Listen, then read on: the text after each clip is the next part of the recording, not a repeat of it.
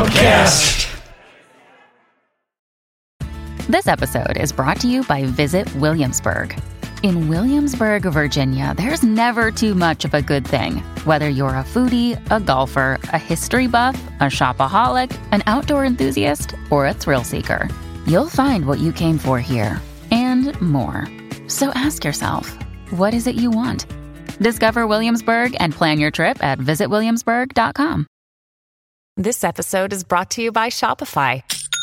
Forget the frustration of picking commerce platforms when you switch your business to Shopify, the global commerce platform that supercharges your selling wherever you sell. With Shopify, you'll harness the same intuitive features, trusted apps, and powerful analytics used by the world's leading brands. Sign up today for your $1 per month trial period at shopify.com/tech, all lowercase. That's shopify.com/tech. Everyone deserves a seat at the problem-solving table, and everybody has the talent, the ingenuity, the skills, the experience to contribute to make positive impact in the world. And in fact, everyone needs to and everyone should. That is like, we all have a part to play, and this is how we're going to solve challenge. In the sense, a corollary to the title of the book, the answer is you. Welcome to the Liberated Healer podcast, where we touch on a variety of topics in the world of spirituality, energetic healing, and everything in between and beyond. Take an adventure on a shooting star with your hosts, Gina and Linnea, offering their wisdom, guidance, and everlasting love and support. Hi, everybody. My name is Gina Cavalier, and this is the Liberated Healer podcast. Hi, Gina. My name's Linnea. I am your other host of the Liberated Healer, coming to you from Los Angeles. And we have the lovely Alex Amouyel. Is that how we say your last name? Amouyel, yeah. Okay, great. Amouyel. And she has a new book coming out. The Answer is You. It's a guidebook to creating a life full of impact, which is something that obviously we are desperately feeling like we need nowadays. She spent 15 years working in the social impact space.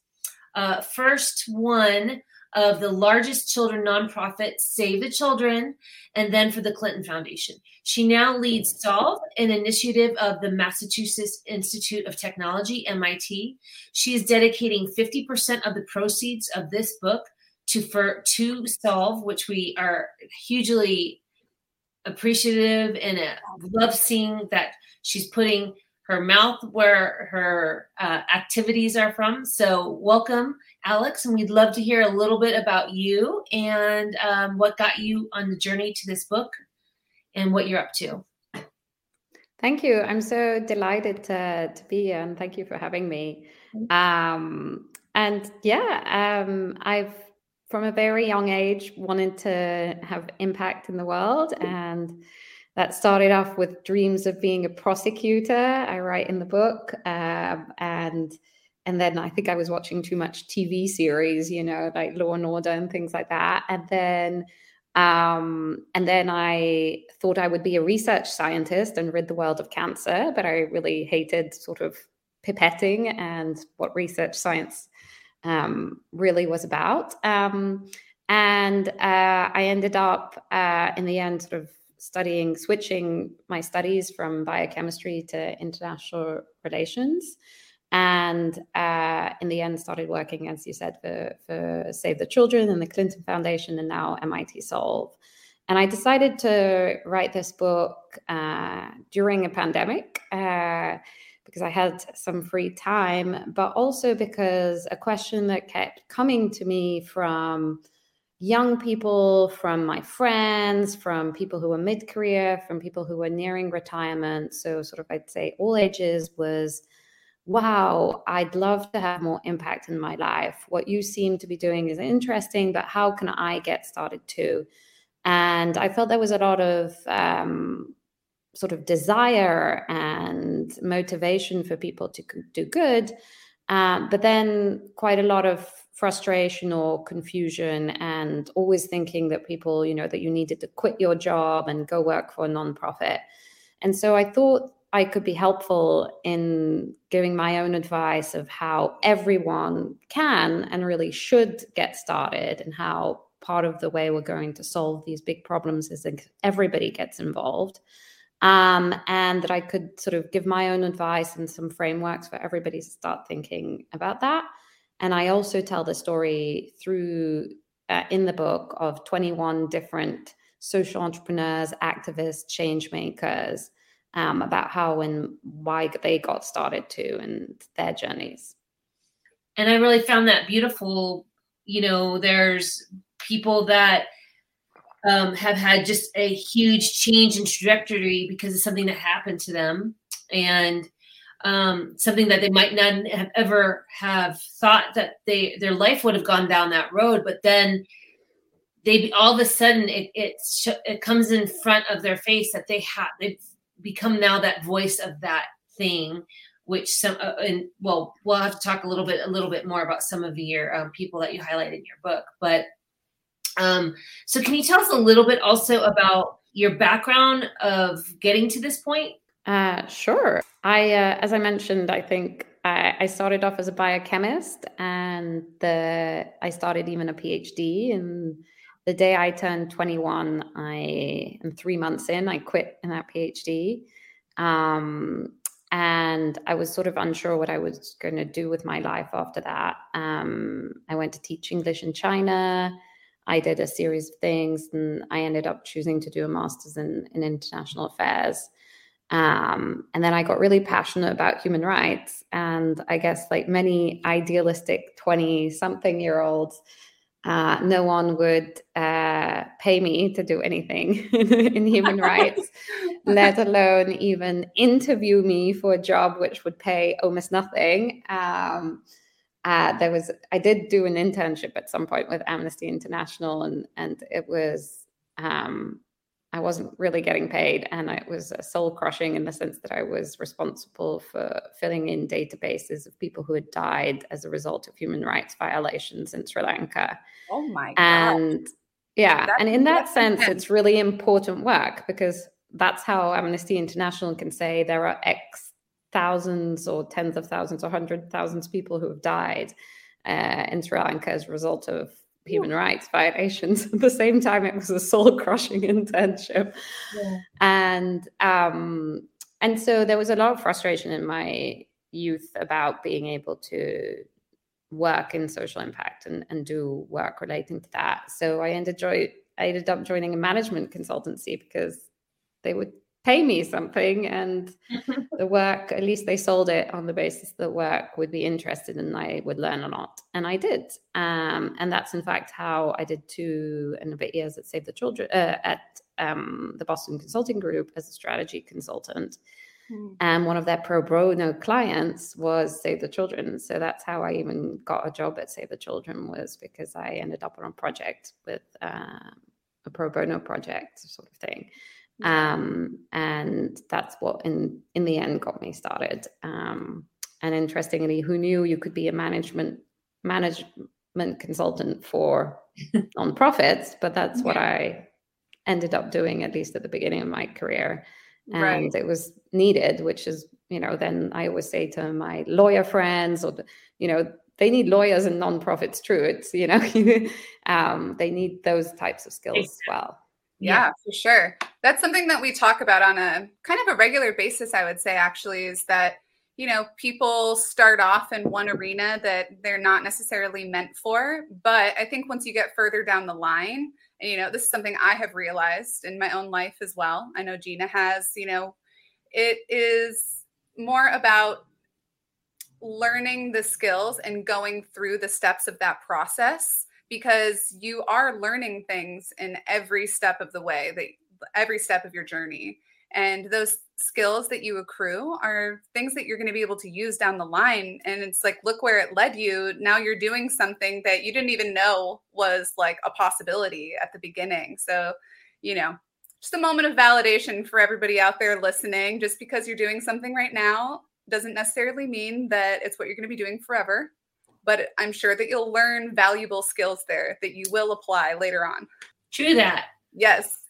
So Alex, can you tell us how you can build your seat at the problem solving table, if that is something that you or feel that you want to get into? Yeah, absolutely. So, and in the book, I say part of the reason it's titled The Answer Is You is because I say everyone deserves a seat at the problem solving table, and everybody has the talent, the ingenuity, the skills, the experience to contribute to make positive impact in the world.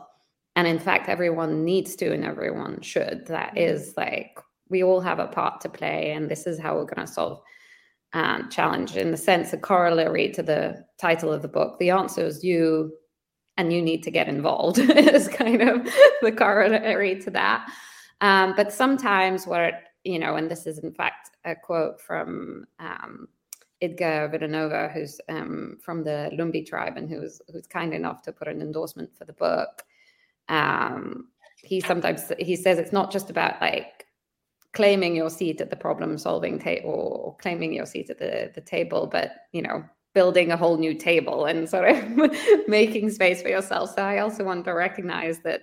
So sometimes indeed the people who've been invited to the table, we need to be much more inclusive, and we need to help build a different table. But enough with the table metaphor.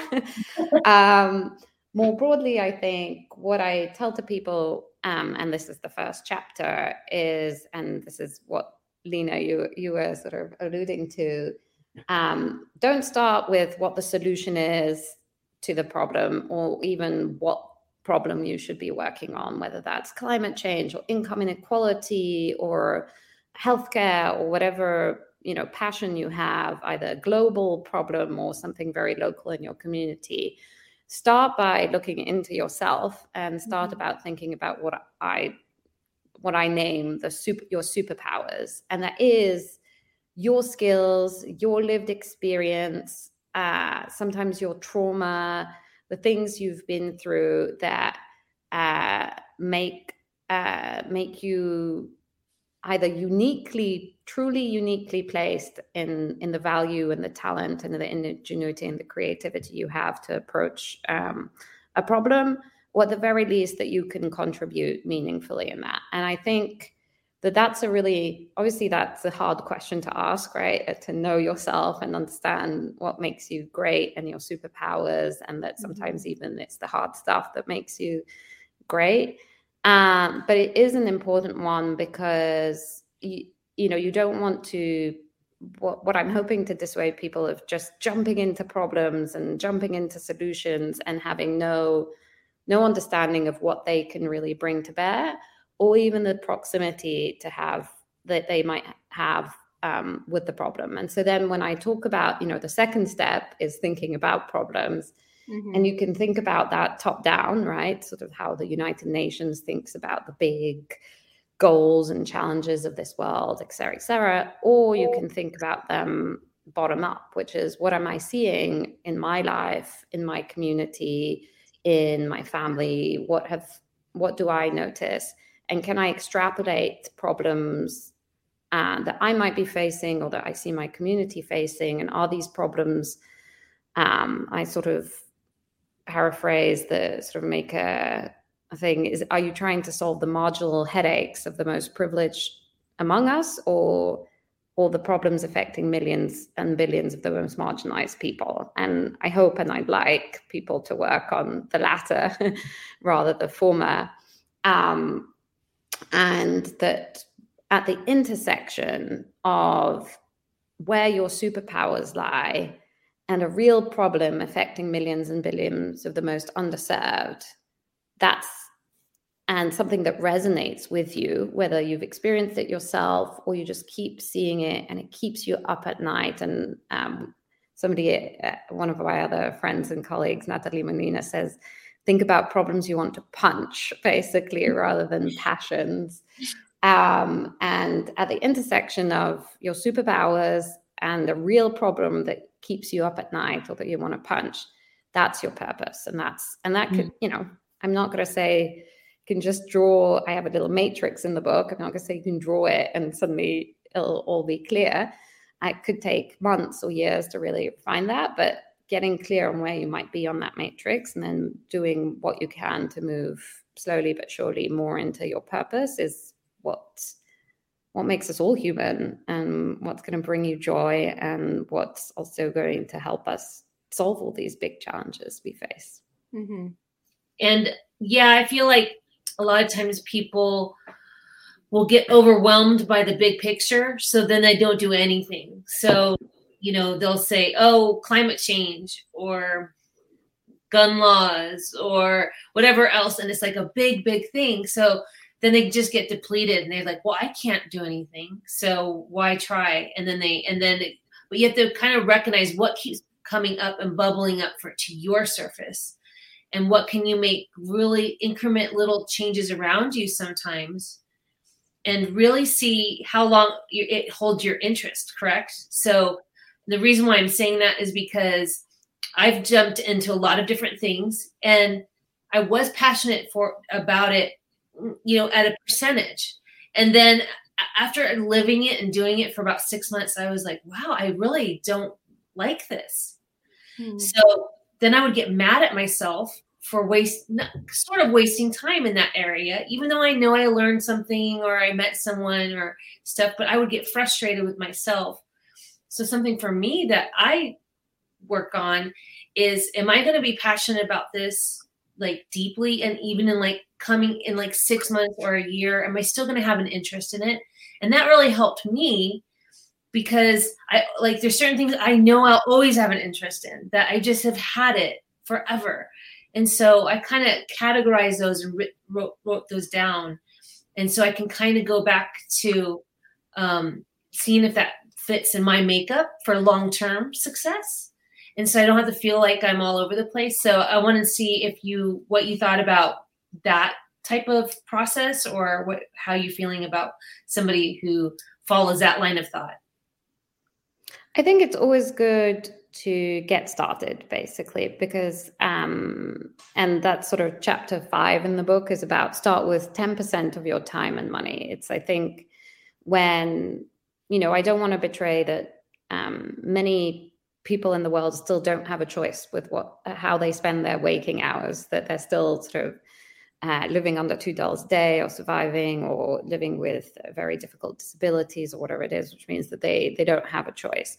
But for those of us who, and I suspect this will be the people who can buy my book and read it, who do have some choice at least with what they have with their waking hours, thinking about not to get overwhelmed, to say, I need to quit my job, I need to change everything right now, I need to, what I'm doing, I hate what I'm doing and it's having a negative impact in the world, et cetera, is trying to set aside 10% of your time, and ideally 10% of your money even. And we can talk about the money side soon, and carving out something that indeed might be an experiment that you want to test out for 6 months. And that could be taking a course on a Saturday afternoon. That could be volunteering. That could be, and I think it's good, again, to really think about your superpowers, to think about the problems that you care about, to indeed think, okay, is this just a, passing fancy? Or do I see that this could lead, somewhere that helps me discover more my purpose in general? Mm-hmm. And that your purpose is indeed something that will refine over time, that it's something that can stay with you for 20 or 30 years or something like that. And then start with 10%, test it out. If it's not the right thing, because indeed either it's not quite the problem that sustains you, or you're not well suited in how you show up and how your superpowers show up for it, then hopefully you'll have learned something, you'll have met something, and then move that 10% of time at least, and also 10% of money to trying something new. And then when it starts clicking, it'll be easier and easier for that 10% to become 15%, to become 20%, to become 30%. And it will, somebody I was speaking to, in fact, yesterday, a social entrepreneur, said he found, and he's called Dan Bard, and he created something during the pandemic called Red Response. He's a chef, and part of it was delivering meals to, for example, elderly people and people who were not able to cook for various reasons. And he said, once I started doing this, I found that time expanded. And I think that is a testament to indeed sort of being able to want to spend time on these things and finding this new motivation and bringing your family in, and sort of that there's not a contradiction between, work time and family time and these things like that. And obviously that's easier said than done, but that's what I deal with in Chapter Size. How do you really get started and create that wedge of impact in your life? Now, I have a question, because when you're speaking about superpowers and what you really are just good at in this lifetime, I think that I have found personally that sometimes I start too big, and then I feel like I can't really give my all to all of those people because it's just too many people. I think I make a greater impact when I'm working with people one-on-one, like using the ripple effect and helping one individual person really expand and grow. And then that helps the next person and the next person. So when you're talking about the intersection of your superpowers and helping, a lot of people at the same time, how would you go about that if your superpower is more like on an individual basis with people? 100%. I think it is in that real understanding of your superpowers and self-awareness that you can really think through, is it breadth that I'm going for? Is it depth? But is it through, coaching other people or supporting other people? Or is it having direct impact? I think one of the other frameworks I talk about is Julie Battellina. She's at Harvard, and she just published a book called Powerful. But one of the articles in HBR I quote it talks about, are you an agitator, an innovator, an orchestrator? And she says that all three of those roles are essential for social change movements. And so, for example, the agitator is the person who protests, the activist type, the person who points out the problems. And that is an important, when we see this in current movements. But the agitation without innovation and new solutions doesn't go anywhere. It's a grievance without which doesn't find an outlet. Innovators are the people who are trying new solutions. But the innovator without what they call the orchestrator, which is person in the system who maybe has the power to take an idea to scale and to insert it, again, the innovator, that idea might just die, basically. And this might not correspond quite to what you were talking about depth. I think you're talking about, do I change one life deeply, and that life indeed can have many ripple effects? Or am I trying to get my message out to millions of people? And that, I think it does. I think you can do both things, right? Either at the same time or over time. Okay. Or you can see for your superpowers what is most comfortable to you and where you might excel. But also think about, if you're thinking from, and I think it's perfectly acceptable to say, I'm going to focus in on my community, however you define your community, right? Your physical community where you're located in, your family, the community which could be a community across the world, but networked through a shared passion or something like that. So it's perfectly acceptable to say the impact I'm going to have is in my community, and it's going to be very deep, and it's going to be very precise. I think it's just good, as you think through it, to understand the other dynamics at play, and to think about, as somebody else in the book, Rebecca Obuno, says, the superhero is the collective. And I do contrast this idea of you having superpowers, but you not being a superhero yourself, and that I'm not trying to create all these famous, social entrepreneurs or anything like that, but instead to think about how the work that you're doing deeply can match to maybe work that other people, the people you're helping, what they're doing, and or that there are other people you're connected to who maybe are doing this breadth work and sharing the message to thousands or millions of people, whatever it is, and the combining forces with your depth and their breadth can be then also a recipe for change, if that makes sense. Absolutely. I love that. Yeah, it does. And so you also mentioned that now is the time to rethink how we define success individually and collectively. Can you touch base on a little bit about what you mean by that? Absolutely. I think my hope is, when we look at surveys of Gen Zs and millennials, they really do care about impact, and they care about they're really worried about climate change. They're really worried about inequality. We talk about the sort of generation even having anxiety and eco-anxiety related to that. And that anxiety might be justified, but I think this generation these new generations. I'm a older millennial, so I just about make the cut. But this Gen Z and millennial generation is, I hope and think, already redefining success as something different than the dollars they might accumulate in their bank account, or hopefully the likes that they might have on social media. And that definitely gives me hope. But I would like everyone to start thinking that way, and also that we don't all get trapped, I guess, as people grow older in the idea that success is I would like everyone to measure success as what is the positive impact that they have in the world, both currently and as throughout their lifetime, and thinking that as a core metric.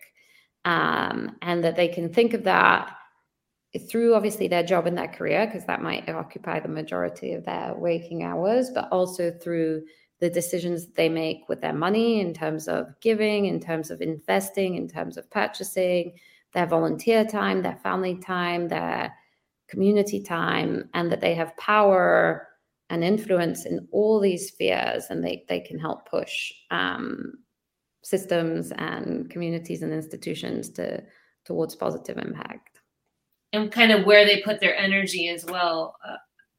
Through social media is going through kind of like an evolution right now, and the numbers are showing it. Just what do you think about social media and how that plays a role in kind of some of the things that the nonprofit world, or what you've seen? Because I find it as a huge dichotomy sometimes that I struggle with between, being in the nonprofit or the, healing space versus now I'm, you have the celebrity and, video games and movies, and some of it is great and wonderful, but the dichotomy sometimes I struggle with, because it seems like two sides of me or two sides of the world. And I kind of want to put a foot here and dip a toe in here, but then I feel weird because I should be focusing all my energy on, this stuff. And then when I see stuff on social media that is overwhelmingly negative about people really just bashing each other and things like that, it hurts me to the core.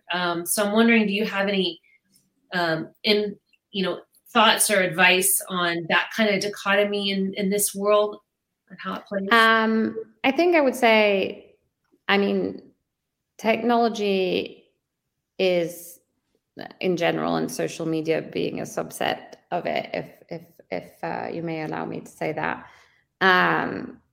technology is neutral as a good thing or a bad thing. It's always been a source of human progress. It's tied to the history of humanity, and sometimes it moves us miles forward in a positive way, and sometimes it literally helps us murder people, and millions of people in some cases. And so it's all about choices, both about technologists who design these technologies, politicians who regulate these technologies or don't regulate these technologies, and us as individuals and societies, how we use them. There's obviously a lot of talk recently about the negative parts of social media and its attack on democracy, perhaps, and it's creating more silos where yes, people with negative views and cyberbullying and many other things can do. But there's also the counterbalance of, indeed, it's allowing people who maybe have very different, it's allowing communities of patients with rare diseases who never knew that there were other people in the world who had the same disease they did to meet each other. It's allowing people to mobilize faster than ever when there is something happening, and to create sort of modern protests and modern movements at a rate. And you see that mobilization, such as the Red Hook response and other things like that during the pandemic. And so to me, it's neutral. I mean, to me, I think there is obviously a lot that the technology companies and politicians can and should do to ensure the playing field is fair, and that we try and use it at its best. But I think that there's a lot of solutions that are in the book, notably, that rely on some form of social media and, in a sense, citizenship, organizing through social media. One of them is Julia, who is based out of New Orleans and who has sort of a citizen journalism app around climate change adaptation. And essentially, you can take photos and show the evidence of the effects of climate change in your city. And she starts in New Orleans, but there are many users all around the world, where every time there's a flood in your street, every time there's an event and the water isn't receding as fast as it used to recede, or various things, or the puddles are deeper, or whatever it is, you can take photos and make comments. And that gives you this bottom-up approach to seeing the effects of climate change, which actually scientists don't typically get, because they have models which predict it, and they see things from satellites, but they don't see necessarily things from the ground. And so that is using social media in a way to mobilize people in an effective way and complement the data sets around climate change. And there's a few more examples of that as well in the book. That's a great example of somebody who obviously just came up with something that they were passionate about, that helps their immediate community, but then it's a ripple effect, that can go. I'm definitely going to look into that. Well, it's just interesting, kind of looping all of that back into a spiritual standpoint, I guess. Something that I've been relaying to a lot of other people recently is that there's duality in everything. There's a higher vibration and there's a lower vibration. And everybody has a choice what vibration you're going to operate in.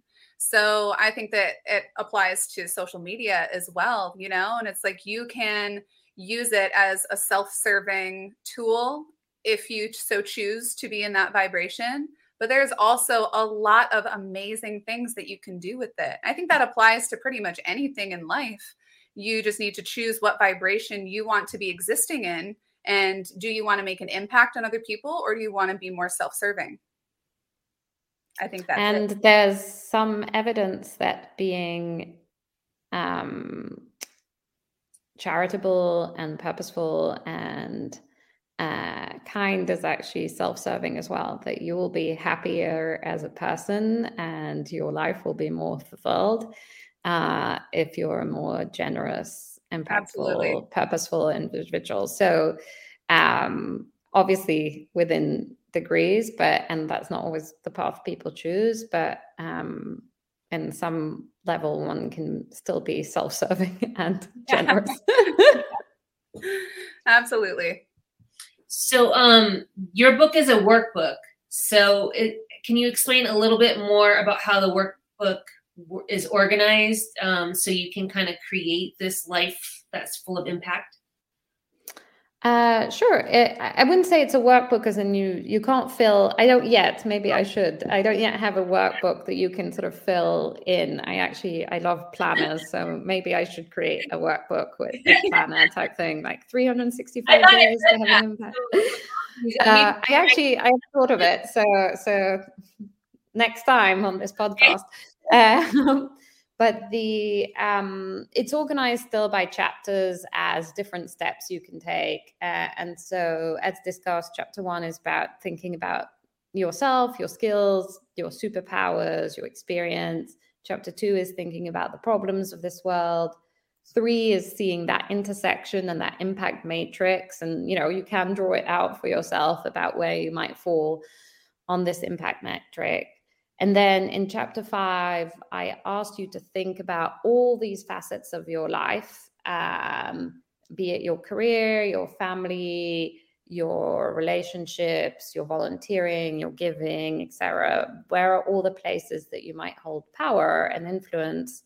And then creating a sort of scorecard, the balance sheet of your impact. And again, that's sort of the workbook aspect of it. Whereby you would think, what brings you joy, what brings you money, what brings you impact, and seeing what percentage time do you spend on each of these things. And it might also, this impact matrix might also reveal, wow, I spend really way too much time at work versus time with my family. How can I rebalance? So it might also help you think through other aspects of your life. And then indeed, chapter 5 is about starting with the 10%. Chapter 6 is it's a little bit of a look into your shortcomings and recognizing your privilege and thinking through the complexities and of the social impact world and why it's not, all good, and why, you're sometimes playing in the system you're trying to dismantle at the same time. And indeed, there's a lot of duality, as Lydia was saying about that. And then chapter 6 starts to look at solutions. Chapter 8 is about measurement and thinking about how you know whether you're having an impact. And chapter 9, which I'm sure you'll appreciate, is really thinking back about investing in yourself and how you avoid burnout and how you take care of yourself as somebody who's mission driven, which I think we often forget in the social impact space. And a lot of people do burn out, especially during this time in the last few years. Yeah. Burnout has been a key word recently. It's hard to, it's hard to kind of just set those boundaries for yourself because you see so much going on and you feel like you could take on the world. And then all of a sudden, you're just completely got nothing left to give. And now you don't even feel good on your own. So absolutely. And I think you said the conclusion is, if not you, then who?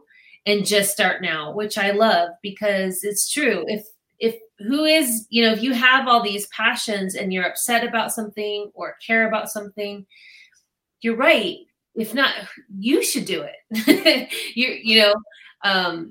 So hence the title of the book. Yes. Yeah. But I love that conclusion as well. You tied it right back to the title, which it's, I love that. It's self-motivating and that each person can bring a lot to the world and on their own recognizes. And so wonderful. And we so appreciate this work that you've done. I mean, I know that this book is going to have an amazing impact on so many people, and we're just so grateful that you spent this time with us and just all of the work that you've done already. Oh, well, thank you. Well, and going back to your comment, this book, in a sense, do I do depth or breadth? This book is both, like, from my point of view, it was a work of great depth for me to write it. But then once it's out, who knows, right? It's a book of, then it's breadth. I don't really see I have to trust that people are going to buy the book and then are going to read the book and that their lives are going to be influenced in some positive way. And everything they do after that, I won't be able to see it really or measure it, but I have to trust in that there's real breadth in that. So that's what I'm trying to do, but let's see. Make an alliance of all the people, coming together and just putting out all different varieties of good-willed information in each different direction. And then it'll find that person that we always truly believe that it'll just find the person that needs the right information. And if you didn't put it out there, there's going to be a handful of people that, not going to get to have this information that they really needed it. So Again, I want to thank Mango Publishing, who's been really amazing, Gina, and organizing such great authors with us. And thank you again, Alex. And we are so grateful for this time that you spent with us and to our listeners. And this is Gina Cavalier with the Liberated Healer podcast. You can reach me at gina@theliberatedhealer.com if you have any comments, questions, or anything else that you want to share with us. And you can also find us on Instagram at Liberated Healer Podcast. And you can send us a message there too if you like. So we'll be signing off today with Alex and her lovely book. And pick it up. It's called The Answer Is You. And it can be found on Amazon and all the traditional distribution channels. Thank you so much. Bye for now, everybody. Bye now.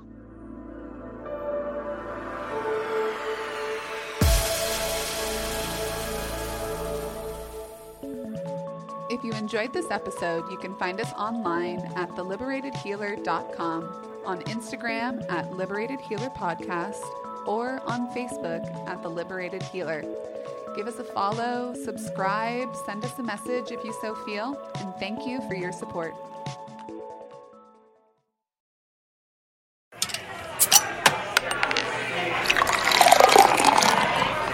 Podcast.